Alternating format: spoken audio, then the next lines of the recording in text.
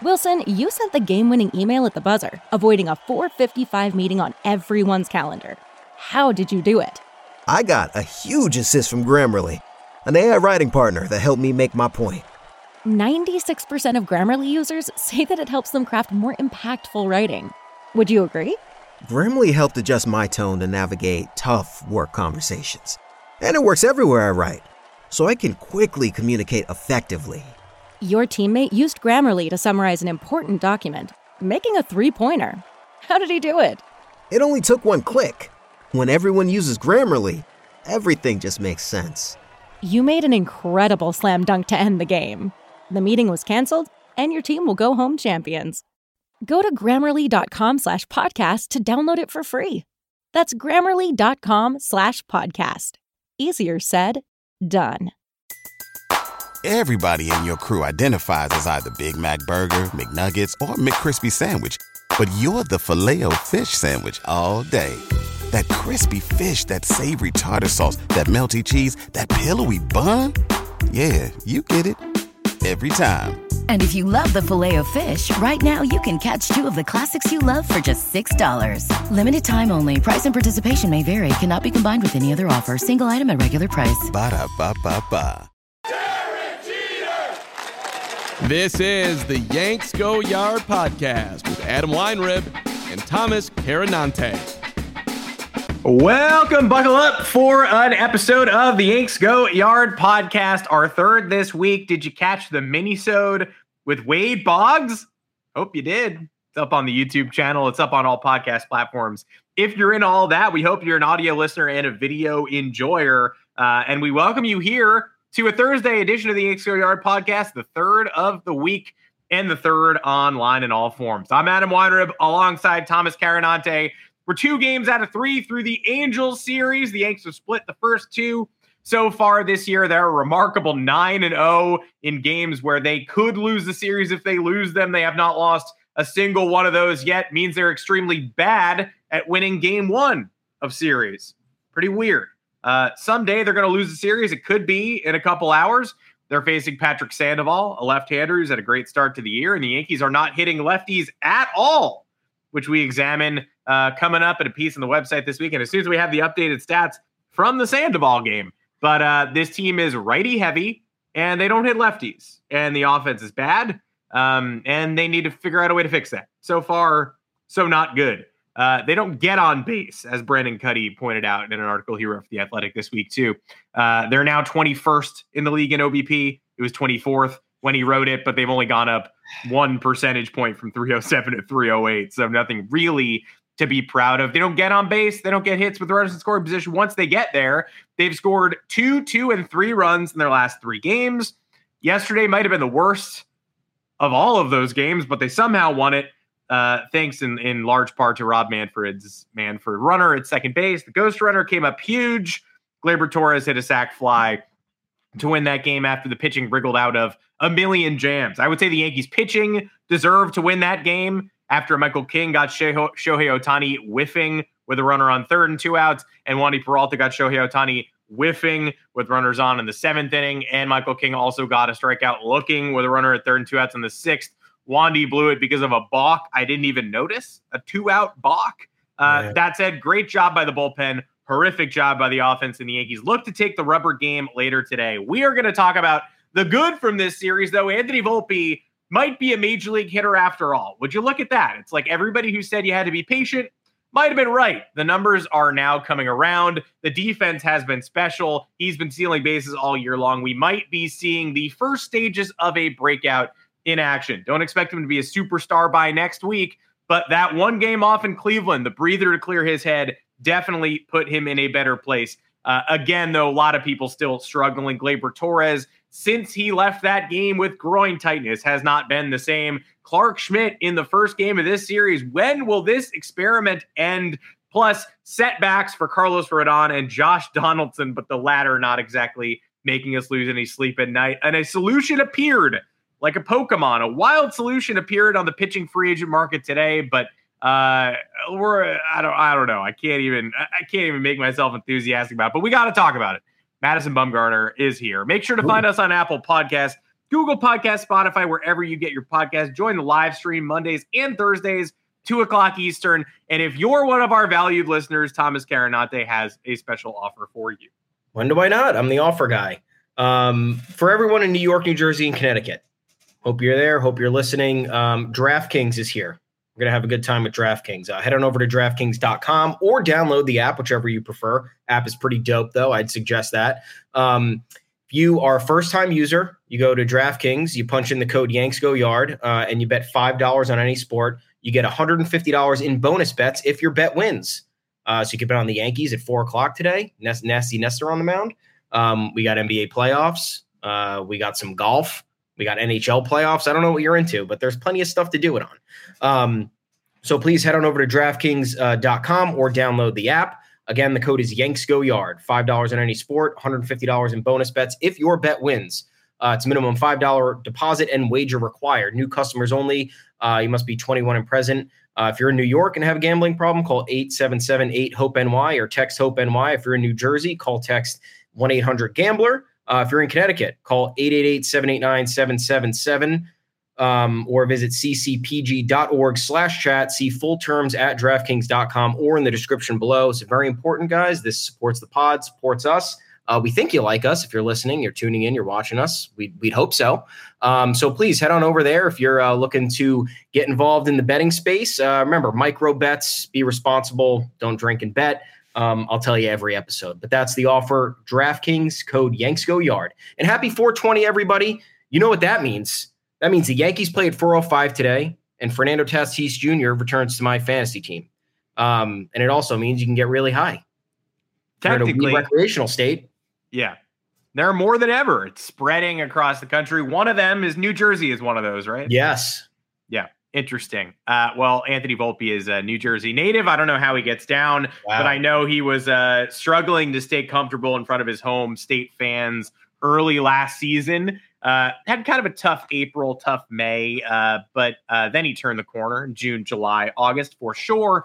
So it's worth talking about him and highlighting him as a positive early in this series because starting off the year, there were moments, like there were flashes, like 3 stolen bases in the first series, mostly looked comfortable at short, but made some weird plays in the second Giants game, lost his legs on one of those hard liners, dropped one, made some weird plays in that middle Phillies game, and couldn't hit really to start the year. So you had the Boo Birds out, not in full force because everybody loves Anthony Volpe. This was not Isaiah Kiner Falefa, but you definitely had people being like, nervous laughing. What the fuck? Like, why is this not happening?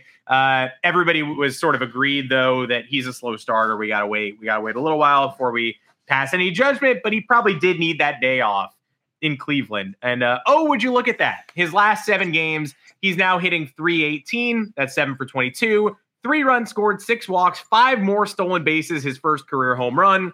Last night in game 2 against the Angels, a victory, 2 singles, line drives, 104.6 miles an hour, 99.5. One of them came in the bottom of the 8th to lead off the inning with a full count to set things up for Aaron Judge.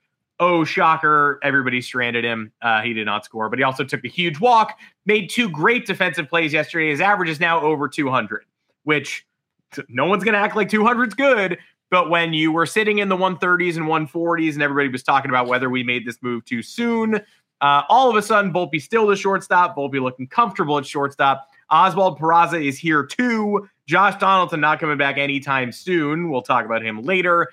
And all of a sudden, this looks like a valid play by the Yankees. You just got to tip your cap to the kid who, again, is not going to be a superstar by next week.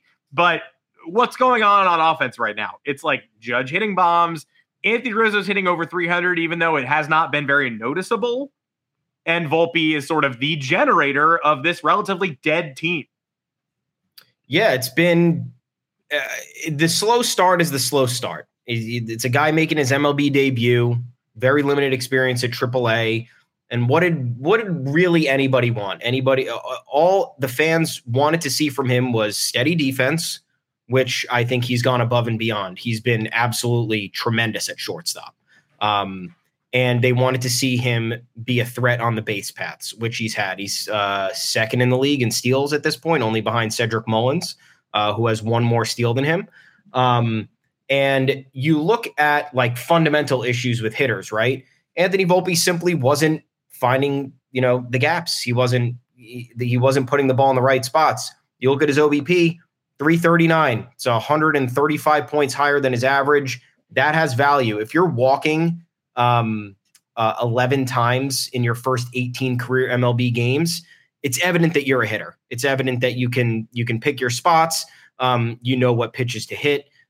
You have a good instinct when facing this next level of skill set among the league's best pitching. So yes, the average was a little bit concerning, but he was still getting on base. He was still causing ruckus on the defensive end, and most importantly, he was a steady defensive and still is a steady defensive presence at shortstop, which is all this team has needed ever since Didi Gregorius left. So many games were prolonged. So many innings were prolonged because of lackluster defense at shortstop, lack of aggression in, charging balls, or lack of conviction in, any instinctual process on the defensive end. He's done everything everything he's been asked of on that side of the ball. So this is not going to be something that's overnight where he's going to debut and every tool that he has is going to be maximized beyond belief. It's going to be there's going to be some growing pains. I'm fine with hitting taking a little bit of time because that's probably more natural. I'm glad he settled in defensively, and I'm glad that the instincts on the base paths are there because it's changed the complexion of this team. I've been actually impressed in this series. First of all, the Angels bullpen, which I feel like casuals still decry as like embarrassing and like, oh, just wait for the blow up of the Angels bullpen. They've been good all year, and they've been really good in this series. They have like a 2 ERA in their last 40 some odd innings.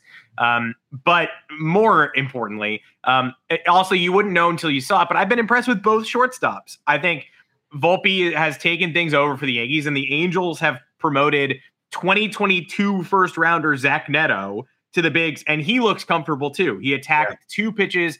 Again, the Angels barely scored yesterday. They hit with wrist just as well as the Yankees did. So it's not like we're saying Angels offense good, Yankees offense bad. It took Gio Urshela hitting a pitch off the ground and some sort of weird balk bailout for the Angels to tie the game yesterday, and they couldn't push the ghost runner across with the heart of the order up.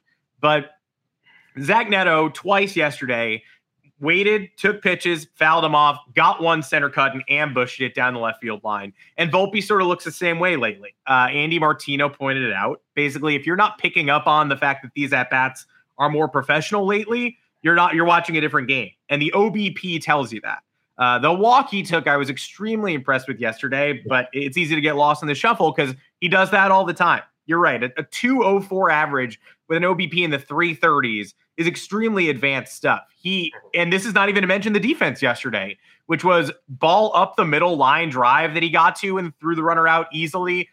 Ball in the hole to the other side that he got to, corralled, and sort of did a Jeter jump throw, but stayed on the ground. Sexy. The early StatCast metrics say the arm strength, not great, but we already knew that. But he does put himself in position to make these plays anyway. And everything else has been great. The speed in the upper 90s percentile wise, walk rate maybe it's speed in the 80s, walk rate in the 90s, but both of them are hard red.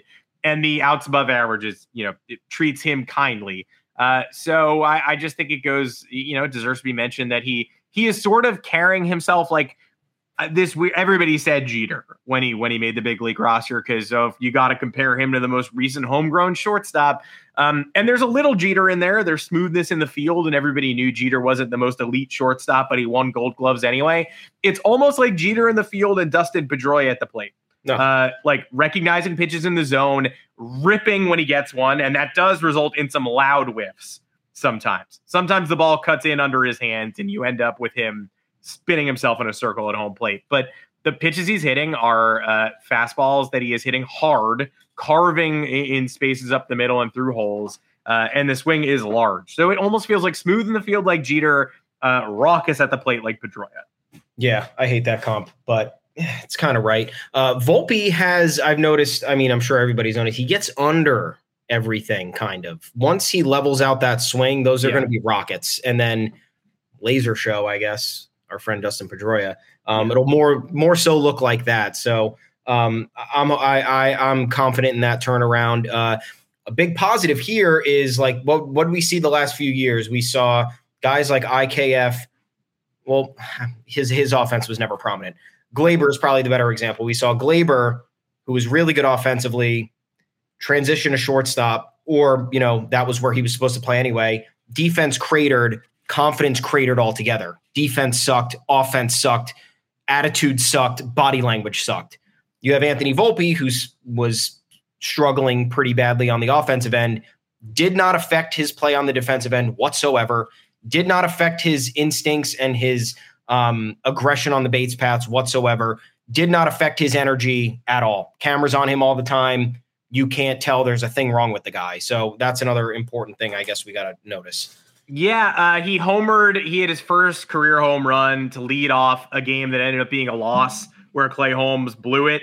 And somebody screen grabbed him for 1 second, smiling in the postgame, talking about the home run, sent that viral. And you know what? Didn't hear about it again from him. All he did was go out and keep producing. Pretty cool. Nothing wrong with that. And also, it's weird that the fan base was trying to shame him for that. But unfortunately, this is a Volpe and Judge only offense right now. Yeah. They put up 2 runs and 2 ABs yesterday. Volpe single, Judge homer. That's the second time they've done that this week. The other one, the aforementioned Twins game, where they both homered back-to-back. That game, the only run they scored for the remainder of the game was a Giancarlo Stanton home run. He ain't here anymore. Yesterday, the only run they scored was a runner that was given to them by Rod Manfred's rules. Good job by Gleyber Torres getting him in and taking one out to right center for a sac fly. But still, they are absolutely slumbering. Franchi Cordero in a slump. Willie Calhoun getting DH reps over Oswald Peraza. IKF is your pinch hitter off the bench. Most embarrassing moment of last night's game was Oswald Peraza gets hit to start at the bottom of the 9th. Oswaldo Cabrera tries to bunts directly to Gio Urshela playing first base hard. Urshela gets the force out at second. He's a third baseman playing first. Maybe don't do that. Maybe don't test him. If you're going to bunt, don't bunt hard right at him. And then IKF comes up as the pinch hitter with the winning run in scoring position and strikes out on a changeup that's hanging over the plate. But there's nobody on the bench. There's so few people on the bench that I was like, IKF, yeah, that makes sense. That's actually kind of a valid, I guess that's who I want up here. I don't want Aaron Hicks. We already used Willie Calhoun, so I guess we can't use him. Dire straits. This offense is obviously in need of a shakeup. Problem is, I don't know what it is. There's nobody here. Is it Harrison Bader coming back? I don't know. Is it DJ LeMahieu finding some sort of a consistent stroke? There's a lot of things here. Like Jose Trevino, not an all-star level offensive catcher. Love the guy. Just last year was great. We can't expect that.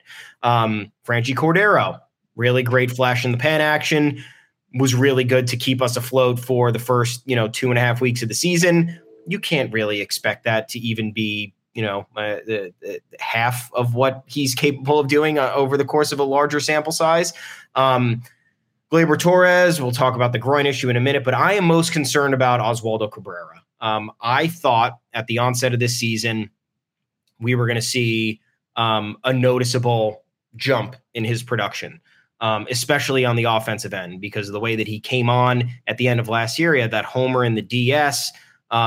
He was playing all over the field during the playoffs, which was, the most stressful time to be thrusted into action. Now he looks lost at the plate. He's making some mistakes. That bunt was so bad. He tried to stretch that single into a double, which was like, he hesitated and then he went, and then it's like, dude, Hunter Renfroe's out there. What are you doing? It's either you're going or you're not. So that's a big concern of mine. I was confident he was going to be a 15-15 guy this year. I don't know if that's going to be true. Right now he's hitting 245 with a 255 OBP and a 283 slugging. Look, first 3 weeks of the season, but he looks lost. It's a little bit concerning. And I thought that was going to be really helpful for the back end of the lineup, which we kept looking at and we were like, great, it's IKF, Hicks, and the Trevino or Higashioka and like Donaldson, towards the front there. That kind of sucks. And then you're thinking, maybe Oswaldo pops in and you got some speed, you got switch hitter. Not really doing it for us. So I think it's a good argument for the run it back folks who were in our ear all offseason, because right now it very much does look like this team is running it back. They are not hitting. Not only are they not hitting, but they are definitely not hitting with runners in scoring position. They get after the starter and then they let the starter settle in. And then 6 innings later, you're like, I thought we had this guy on the ropes in the first inning. Yeah, we did. And then we just decided to not do anything else. And now the injuries are just, they don't go away for this team. And it's going to be a talking point for at least the next 6 weeks. So here we go. Yeah, that's exactly what happens. Griffin Canning is a guy who, basically did nothing heading into last night's game. Looked awful in the first inning. Then all of a sudden, it's 5 full innings of domination. Jose Suarez, who pitched the first game of this series. Again, the Yankees don't hit lefties. They don't. They do not. So far this year, they are right-handed dominant, and they don't hit lefties. Explain that to me. Oh, wait, the explanation is they're running out guys. They're running out 7, 8, 9s like Hicks, Higgy, IKF. Oh, that's why they don't hit lefties, because they don't hit anybody. But people throwing out the dregs of Yankee Twitter was throwing out like Jose Suarez's StatCast percentages after 3 games and being like, this is the guy shutting down the contending Yankees. Okay, cool. But the Yankees offense is bad right now. Jose Suarez StatCast percentages, you know what they could do after 3 starts? Like you get 2 hits off Jose Suarez in an inning and he goes up into the blues for, if he shuts you down for 3 innings, he goes into the Reds. Like that's no grand metric, but the offense right now is quite bad.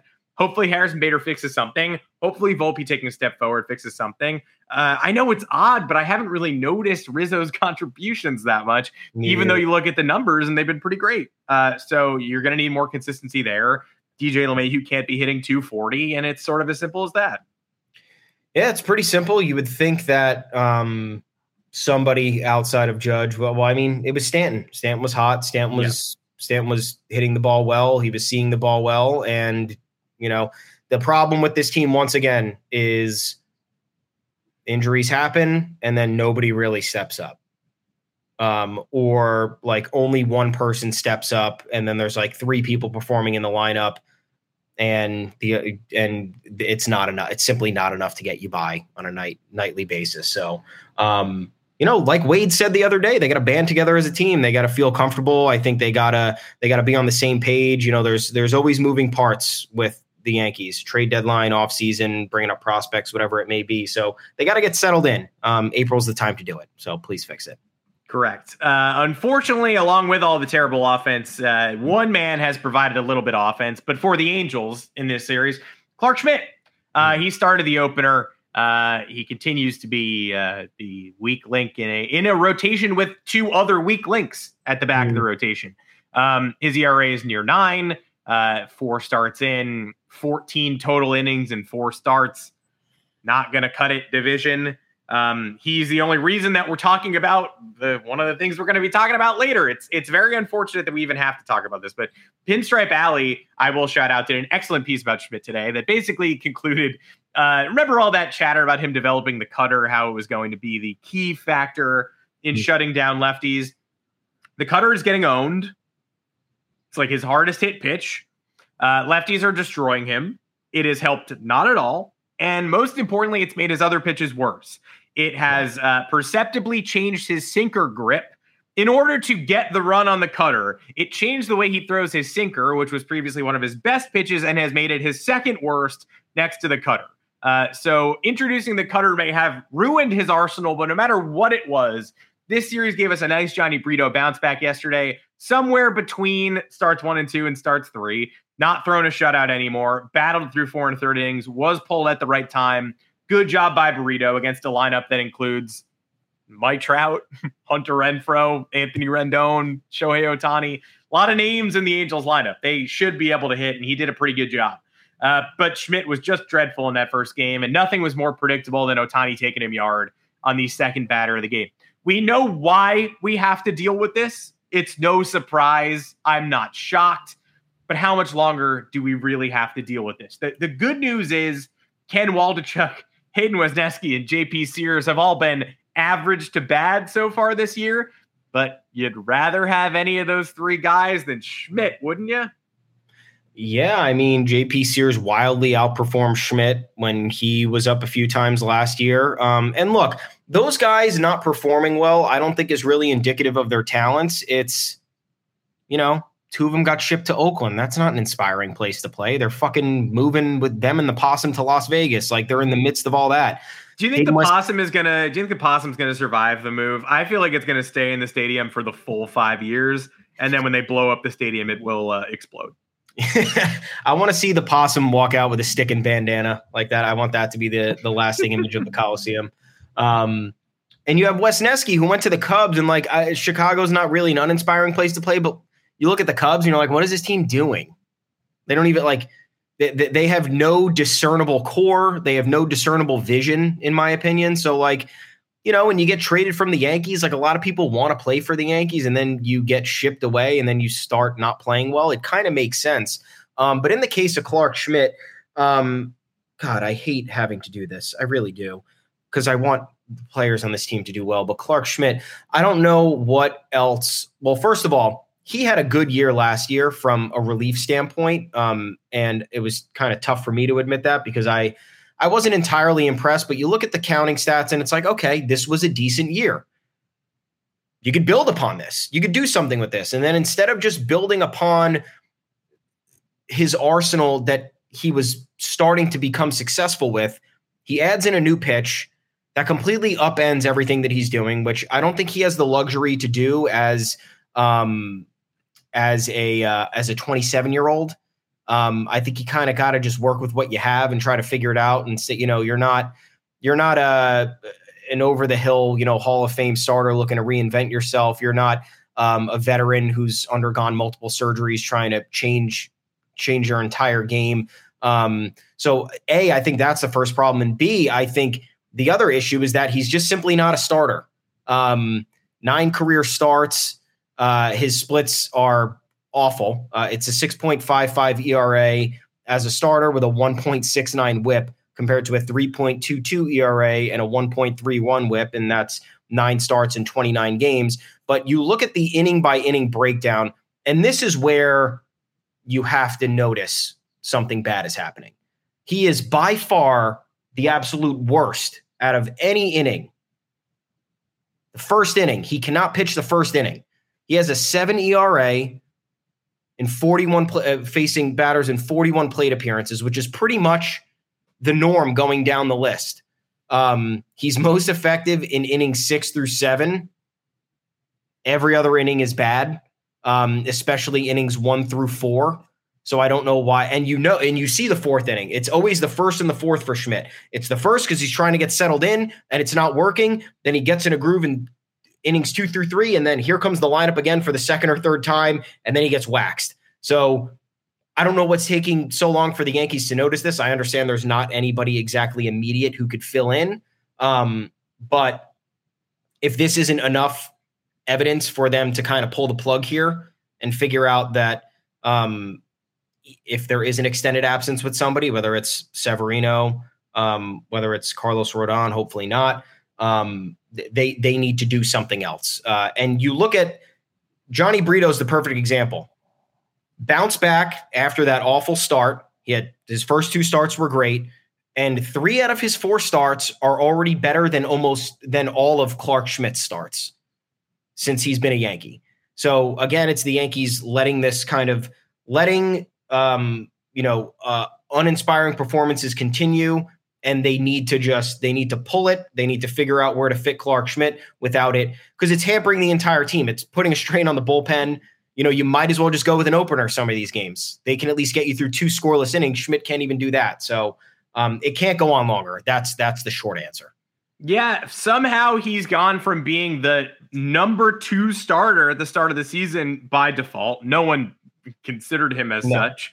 But while they were waiting for Nestor Cortez to build himself back up and everybody got injured, they were like, all right, you're starting the 2nd game of the year. Now he's the obvious first guy gone as soon as Luis Severino or Carlos Rodon comes back. It feels like Severino comes first. He was throwing a bullpen session. He threw some BP to Harrison Bader today, broke his bat, said, I'm too nasty. That's nice, because what we're seeing from Carlos Rodon is nothing. Another CT scan. Talk about that next. But first, if you missed the top of the show, I'm here to continue to tell everybody that we do have an offer for new users on DraftKings. As long as you're in New York, New Jersey, or Connecticut, The offer is bet $5 on any sport, get $150 in bonus bets if your bet wins, as long as you use the code YanksGoYard. That's YanksGoYard, one word. Minimum $5 deposit wager required. New customers only, 21 plus and present in New York. Gambling problem? Well, New Jersey and Connecticut as well. If you have a gambling problem in New York, particularly, call 877-8-HOPE-NY or text HOPE-NY 467-369. In New Jersey, call or text 1-800-GAMBLER. And in Connecticut, call 888-789-7777 or visit ccpg.org/chat. See full terms at DraftKings.com or in the description below. And I'd be remiss if I didn't mention that if you don't have Marty Appel's book, Pinstripes by the Tail, yet, you should get it through us. Go to Triumph Books. Go to Triumph Books, pick it up. Marty Appel was the PR man for the Yankees in the 70s, and the man knows more about the Pinstripes. He's forgotten more than I know, and I think I know a lot. Head over to triumphbooks.com/pinstripes by the tail, TALE. Drop the promo code Yanks25. Again, no spaces, Yanks25. It's a 25% off discount on the book. That's valid through June 30th. So go ahead, grab that book as well, and read up on what used to go right for the Yankees back when pitchers came here and dominated in free agency instead of coming here and never showing up. Carlos Rodon's ongoing injury issues just make me sad. You can't care. You can't make yourself care, because right now, River Avenue Blues tweeted earlier in the week that he's basically Ben Rortvedt, and it's hard to disagree. He's basically Ben Rortvedt right now. This was the big addition the Yankees made this offseason, and it was a good one. For anybody who wants to say that it's hypocritical to look back on something and say, oh, it's bad now, but it was good then. Frankie Montas, we all agreed. Back then, I guess you got to do it, but we were less than enthused about his injury. And then he admitted he was injured the entire time. And maybe you don't do that. It doesn't even take hindsight to say that, hey, maybe you don't do that. Rodon, I'm still standing. I got one foot in the grave saying this is a good move no matter how it turns out. It's just money. It's the exact thing the Yankees were missing. Fire-breathing number 2 is invaluable. He wanted to be here. He chose us. I'm mostly bummed because this was exciting. This was exciting to me. This was the main difference between this year's rotation and last. They did not get the bats they needed. They did not sign Brandon Nimmo. They did this instead. Left field was always going to be a hole unless Oswaldo Cabrera showed up, but the rotation was supposed to be different because of Rodon. His back started barking again this week, quote unquote, got sent for tests. The first test came back. Aaron Boone said mostly normal. He keeps saying this is a minor thing. They sent him for a CT scan today. Boone said again today, we still think it's minor. I hope it's minor, but even so, it shut him down for a couple more days. It originally felt like the elbow was going to be fine around now. The elbow is reportedly fine. We thought he might come back first week of May. No chance. Looked like mid-May until recently. No chance. Do you kill Brian Cashman for this edition? Obviously, you spent a lot of time killing Brian Cashman for picking the wrong pitcher 3,000 times. Or is this finally one of those right process, wrong results things that people keep giving him credit for in other instances? I'm actually inclined to say this is a rare instance where, yes, right process and wrong result, but like so many high-profile Yankees pitching moves for the last 5, 6, 7 years, it's not working. No, I'm not going to. There are two reasons I'm not going to crucify Brian Cashman for this. First of all, he had nothing to do with it. It was definitely Hal Steinbrenner. So that's one. He wasn't really responsible for it, in my opinion. Don't quote me on that. Secondly, is that if he was responsible for it, this is what we want the Yankees to do. We want them to go out. We want them to purchase the best player to fill voids on the roster when it's appropriate, and not make these little shoestring budget additions at the margins of the roster to try and get by. And this was a great move. Carlos Rodon, 2 straight good years, limited injury issues over the last 2 years, which is what you wanted to see from a guy who has a long history of that. And you couldn't have seen this coming. I think he previously had shoulder and elbow issues specifically. This time it was outer forearm and back. And he had Tommy John already relatively recently. He just made it through 2 healthy seasons. Yeah. The thought was you could get him, hey, if he gets limited at 160, 170 innings, still rather have Carlos Rodon throwing 160, 170 innings and have him ready for October. I still feel that way, but we're going on a month into the season. over a month since he was first hurt. We're now hearing the small setbacks, the little dings, the little dunks, and now he's going for more tests after the tests came back normal, mostly normal. So who believes that anymore at this point? Nobody, and you shouldn't, because nothing. Like they said, Giancarlo Stanton, they hope he's back in 6 weeks. We'll see him in 10. I hope he's back in 6 weeks. I mean, why? I hope he's back in 6 weeks. It's not going to. It's simply not going to happen. No, you can quote me on that. But yeah, as for Rodon, it was the right move. It was a fairly decent price for a starter who came off. What did he lead the league in FIP last year? I think the NL and FIP. He pitched in a stacked division. You know, if you're talking about Dodgers Padres, you know, those are two of the best offensive opponents you could possibly face. And the Yankees needed kind of a fire breathing lefty, or just a fire breathing option in general. So I can't fault anybody for this deal. This is just bad luck. It's kind of in line with like the Stanton deal. If you really think about it, like, you know, there's a long injury history, but you're still going to make the moves anyway. But yeah. Rodon, it seemed like he was in the clear, whereas Stanton was, he had the MVP year, obviously, but like the couple years before that, he was hampered by injury. So you saw it wasn't too far behind. And the risk on Rodon was much less. It was $27 million a year for 6 years. And it was somebody who's much more valuable as a starting pitcher who can instantly change a game for you in August or October. So I'm not faulting anybody for this. This is just shitty, stupid luck. And it's frustrating because then you ask, why get better? Why even try to get better? Everyone's talking shit. Oh, you guys are cheap. You're not spending money. Then we spend money and the injuries go down. And then it's like, oh, you're going to buy every player and they're all going to get injured and you suck. And it's like, yeah, whatever, man. I don't know what you want from me. Yeah. I mean, they want you to fail. That's what they want. He did lead the league in FIP last year and in strikeouts per 9. Yeah. I can't put him obviously I can't put him in the Montes bucket. He did not lie about his injury at the time of the trade and then disappear for the full year and a half of his tenure. He's here for 5 more years after this year, whether you like that or not. This is a long-term addition to the team.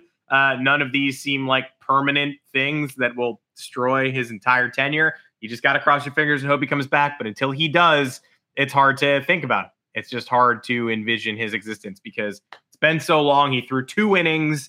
And what I wrote about was basically in spring training, he was really gutted when he was horrible in his one debut outing. And he basically was stewing on the bench saying, I hate to lose. This kills me. And like, he gets us. He's perfect. He is perfect for this team. Even I couldn't bring myself to care about him struggling in spring training. He's perfect for the Yankees. He's exactly what they need. It's just a shame we have to keep waiting to get introduced to that during games that actually mattered into the postseason. So rest up, Carlos Rodon, for now. Everybody in your crew identifies as either Big Mac Burger, McNuggets, or McCrispy Sandwich. But you're the Filet-O-Fish Sandwich all day. That crispy fish, that savory tartar sauce, that melty cheese, that pillowy bun. Yeah, you get it. Every time. And if you love the Filet-O-Fish, right now you can catch 2 of the classics you love for just $6. Limited time only. Price and participation may vary. Cannot be combined with any other offer. Single item at regular price. Ba-da-ba-ba-ba. Speaking of guys who are still injured, who I think we have to be a little bit more patient on and who truly cares, Josh Donaldson was almost shoved down our throats this week. Why? This is one of the funniest recent Yankees injury instances of all time. Just because I truly don't know what they were thinking. I don't know who was making the decisions here. I don't know who was pulling the strings. Donaldson got hurt walking to first base on a flyout in the cold and rainy weather against the Phillies. He hurts his hamstring. They say it's minor. He might not even go on the IL. Oh, well, we might as well put him on the IL. Yes, great decision. Why rush back a struggling player early in the season? But the whole time they're saying it's going to be the minimum IL stint, just going to be down for the 10 days. We'll give him a couple of rehab games. He'll come back. All of Yankee fandom is like, we're good. You can take as much time as you want. And the Yankees are like, no, seriously, he's feeling great. Like, he's barely even hurt. He was never hurt. And he's going to play a game. He's going to come back. Even on Monday, they were like, he's going to play a game at Somerset, and then he'll be back this week. So we're going through it. Oh, is this the end of Willie Calhoun? Are they going to burn an Oswald Peraza option to have him up on the team for 3 days? That doesn't make any sense. Donaldson shows up at his rehab game. He can't run.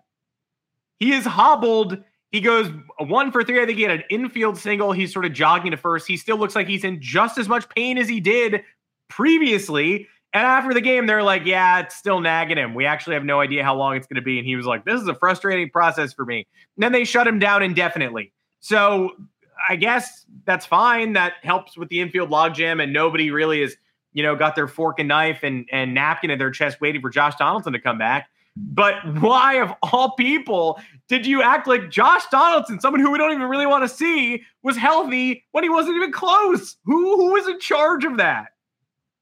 It seems like whoever's in charge of any of these decisions is bad.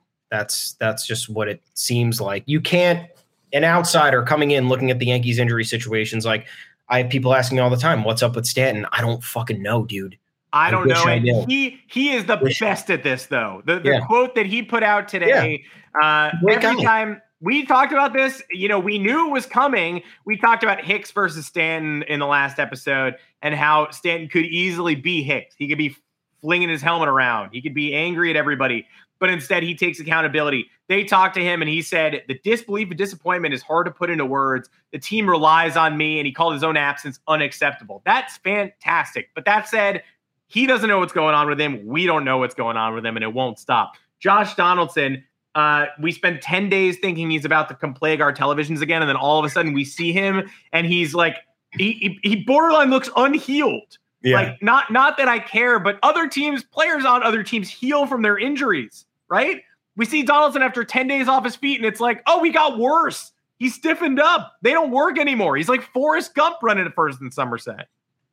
And not late in the movie. Eventually, Forrest Gump does marathons. Early in the movie, he has full leg braces. I'm talking child Forrest Gump. Not University of Alabama Forrest Gump. No, yet. Eventually Forrest Gump becomes extremely fast. It's kind of his thing. But early in the movie, he has a disability, and that's what Josh Donaldson was running like.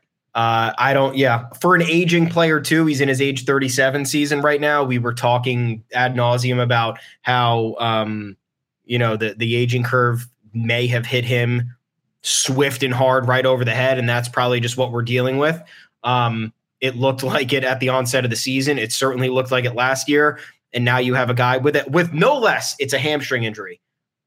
I don't know if you guys understand. I mean, you probably do based on all the sports that you watch. Hamstring injuries are serious. The hamstring muscle is gigantic. It goes into your lower back. It extends down your leg. For an aging person who is putting all of their weight on that leg, that needs to take the absolute most possible time to heal. And I don't know how they allowed whatever to happen with Donaldson to happen, but he's going to have a setback. Expect him to be out for just as long, if not even longer, because when you re-aggravate the hamstring, that's when you start running into issues.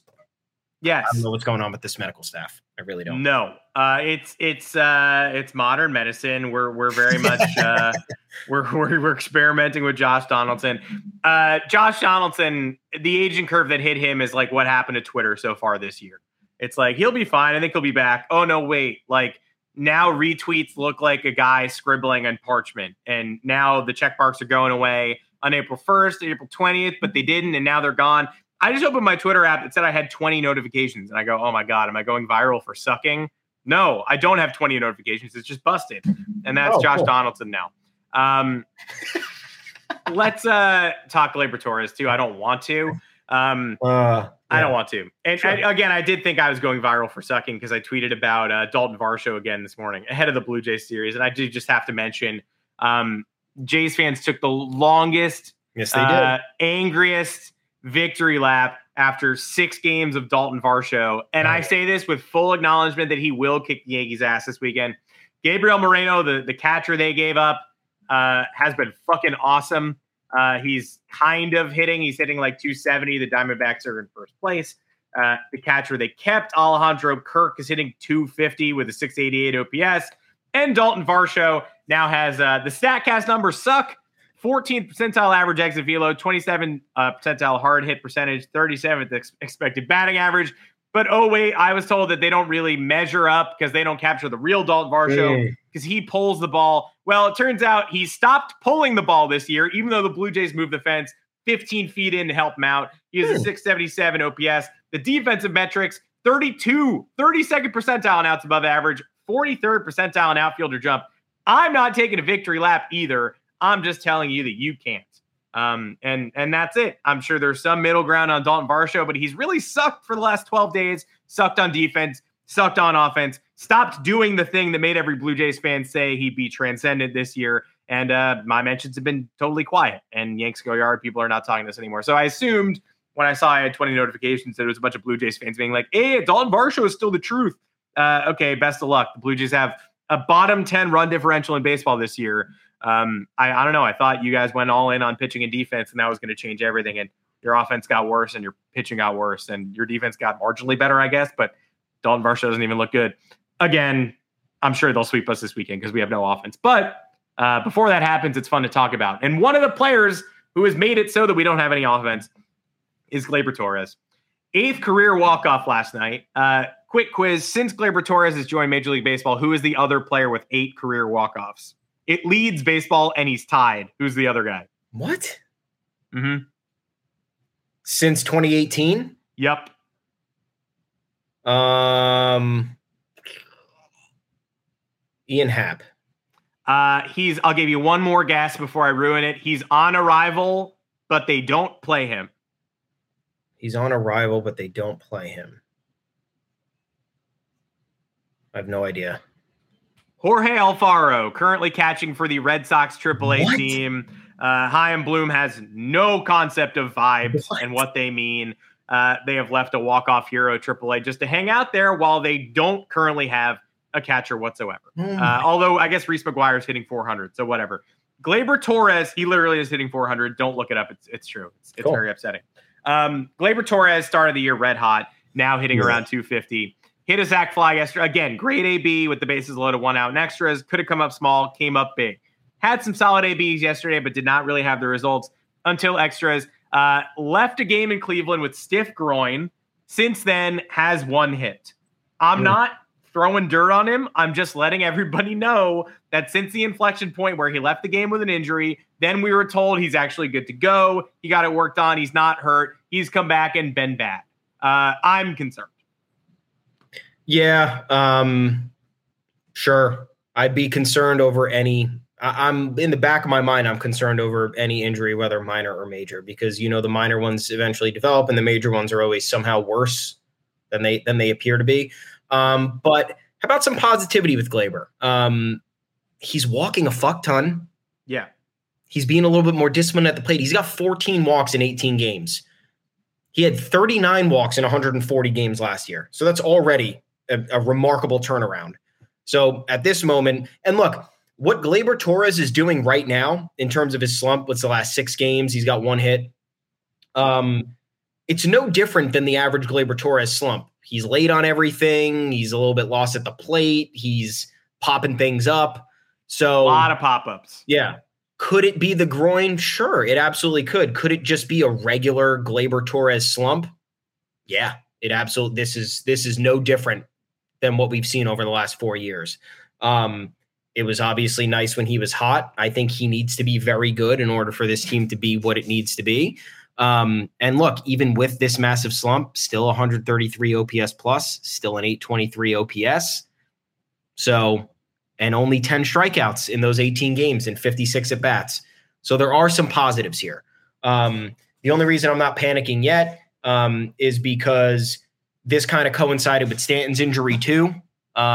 Look, Stanton coming out of the lineup is going to hurt a lot of people. It always does. It's crazy. Yeah. He is the piece that hurts a lot of people. Massive lineup protector. You can't get around it. And look, you go back and you examine the deal, and it's like, yeah, maybe paying $325 million for Giancarlo Stanton was a little bit excessive, but when he's in there, everybody else is usually that much better, with the exception of some people who can't help themselves, like Josh Donaldson and Aaron Hicks. But you see the value. So you throw in those factors, and then, you want to talk about the rest of the lineup. Everybody's underperforming. So when everybody else is underperforming, from DJ LeMahieu to Oswaldo Cabrera to Jose Trevino to now Franchi Cordero, who's slumping, it's harder for players who are relied upon to pick up more of the slack to perform, because there are a lot of easy outs around them, and they're seeing a lot of the tough pitches. So not entirely concerned yet. If he's been playing this consistently without an issue, since that day of the injury, then okay. But yeah, I'll still have this in the back of my mind until something else happens. Well, I like the lineup today. Even IKF in center field, I don't hate it. I want Judge out of center field as much as I can get him out of center field. We're getting Peraza. We're getting the guys you want to see. Somebody, I think it was your enemy, Yankee Source, tweeted yesterday, like someone asked him where the Peraza starts, and he was like, Glaber's at second, DJ's at third. Where do you want him? And the entire world in the comments was like, Willie Calhoun is playing DH like every day. I want Glaber there, and I want him at second. It's really not that. Sometimes the math is hard. Yeah. In this instance, it was pretty fucking easy. Mm-hmm. But that's what I want. I want a little Glaber at DH. I want Oswald Peraza at second. I want to see what I got today. Of course, it's against a lefty and a tough one. So not expecting much, but let's see some incremental progress. Before we end the show, it took us 50 minutes. We had to do it. Oh, Madison Bumgarner, one of the worst pitchers in baseball now. Yeah. For those of you who have not been watching for a long time, Madison Bumgarner has been awful since 2019. This is his fourth year with the Diamondbacks. The first one was 2020. Is a season unlike any other, but it did not change the fact that he was very bad when he returned. 69 starts in 3+ years, 5.23 ERA with the D-backs, 10+ ERA this year. He's been DFA'd after 4 starts. The Diamondbacks will eat $34 million on the contract. So you want to laugh at us, and I know a lot of people do. The Arizona Diamondbacks will eat $34 million to release Madison Bumgarner into the wild. The Yankees won't eat $30 million to send Aaron Hicks packing. Less money, and you're the Yankees. But the Diamondbacks look at a guy who they invested big money in, 4 starts into a season, and they said, we're leading the NLS. We're a surprise. We can't deal with this anymore. This guy is bad. He cannot be receiving starts for us, and he now must leave. The Yankees instead are saying Aaron Hicks is going to play more now that Giancarlo Stanton is hurt. They don't appear to be entertaining the obvious. But after you're done laughing, with full acknowledgement that Madison Bumgarner's numbers are bad, StatCast numbers are bad, under the hood stuff sucks, over the hood stuff sucks. His attitude is frustrating. If he goes to the Yankees, people will hate him. The Yankees are running Clark Schmidt out there every 5 days. Johnny Brito is something in between. They need insurance in the rotation. Domingo Germán had 1 great start, 2 bad ones. He cost the league minimum. Would you sign Madison Bumgarner? I am a sad, yeah, I hate myself. I'm a sad yes. I know he sucks. It's not even a mystery. There's like a 5% chance Matt Blake can fix him and figure something out. Would he even listen to Matt Blake, who's a huge nerd? I don't know. He's like the pitching version of Brian McCann. Everybody who plays Madison Bumgarner hates him. He has not been the World Series Madison Bumgarner for like 8 years, and he has not even been the under 4 ERA guy. He was sort of hanging on with the Giants. He got a 3.9 ERA in his last year there. He was sort of fringe average, basically league average, and now he's way worse. But yeah, if you told me the Yankees signed him for $700,000, I would be like, sure, give him a couple starts. It's probably not going to work, but do it. I don't know how you feel. Yeah, I'd probably say the same thing. You look at Arizona, it's a lot of young players there. So maybe he was tasked with being more of a veteran presence. He loved that. Yeah. If he has more players like that are his peers, that could help. Am I dropping everything to do this right now? Absolutely not. Am I thinking about it? Sure. The early returns are not good. He's averaging 4 innings per start. I need a guy who's eating 5. Yeah. I need a guy who's eating 5 every start. Like that's what people are forgetting too. They're like, well, at the very least, Madison Bumgarner could eat innings. And it's like, so far he actually can't do that. No. So I would love it, but he has not done that yet. And even last year, 30 starts, 159 innings, sure, but I don't know. He's still young, 33 years old. So it's not the craziest thing to consider. Who knew that, by the way? If you had bet me, I would have said 36. 33 is insane. Yeah, and you got to I think another important thing to acknowledge here is maybe the villain aspect of it. He's not well liked. I don't know if he's a nice guy.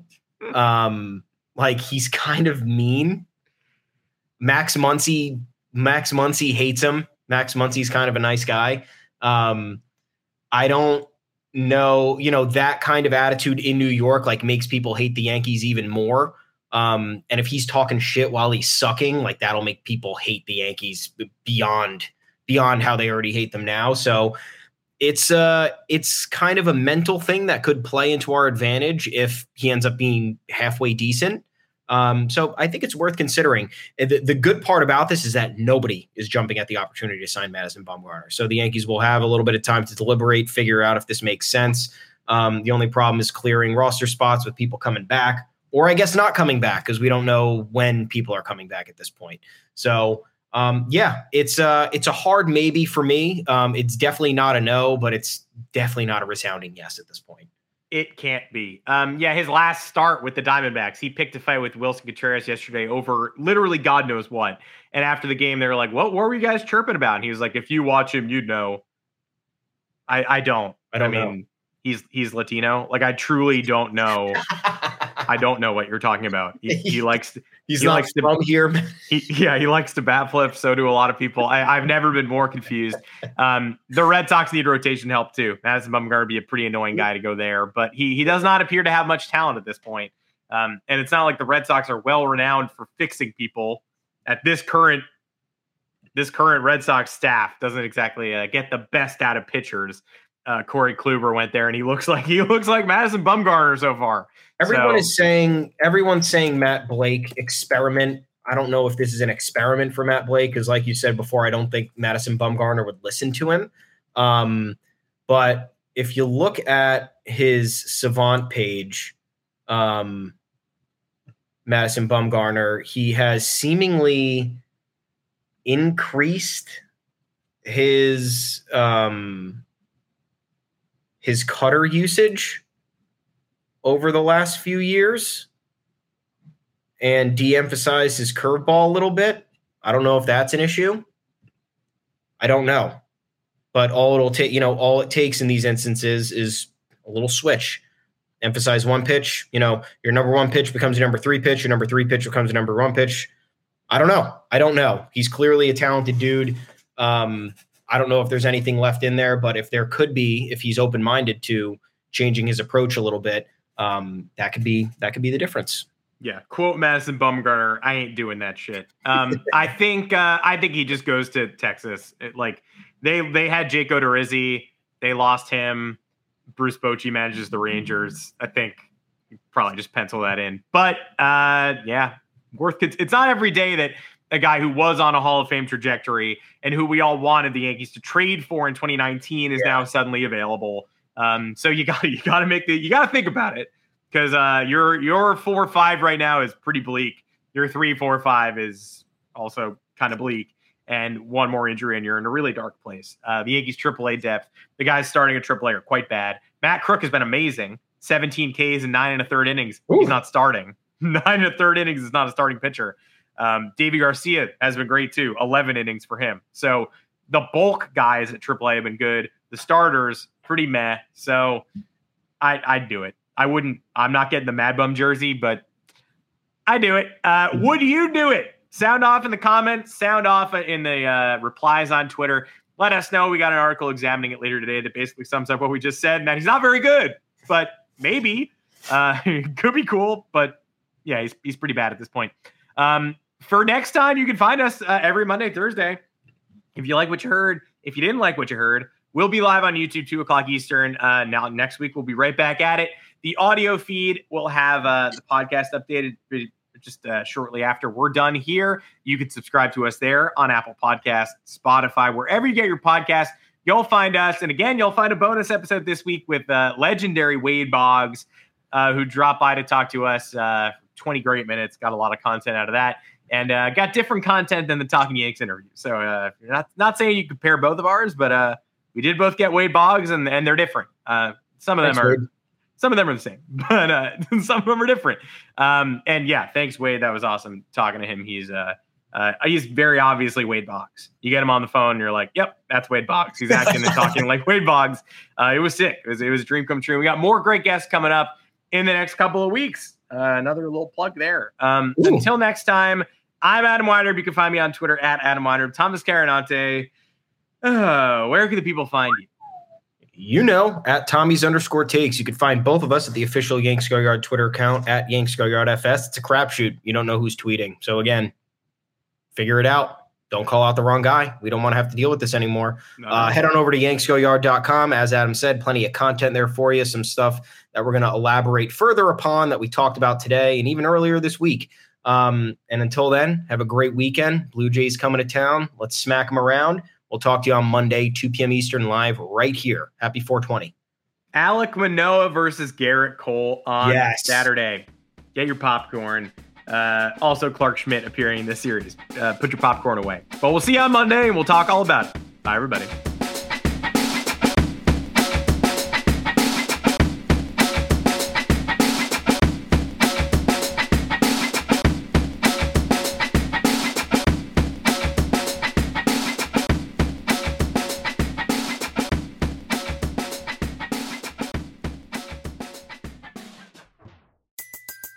Everybody in your crew identifies as either Big Mac Burger, McNuggets, or McCrispy Sandwich. But you're the Filet-O-Fish Sandwich all day. That crispy fish, that savory tartar sauce, that melty cheese, that pillowy bun. Yeah, you get it. Every time. And if you love the Filet-O-Fish, right now you can catch 2 of the classics you love for just $6. Limited time only. Price and participation may vary. Cannot be combined with any other offer. Single item at regular price. Ba-da-ba-ba-ba.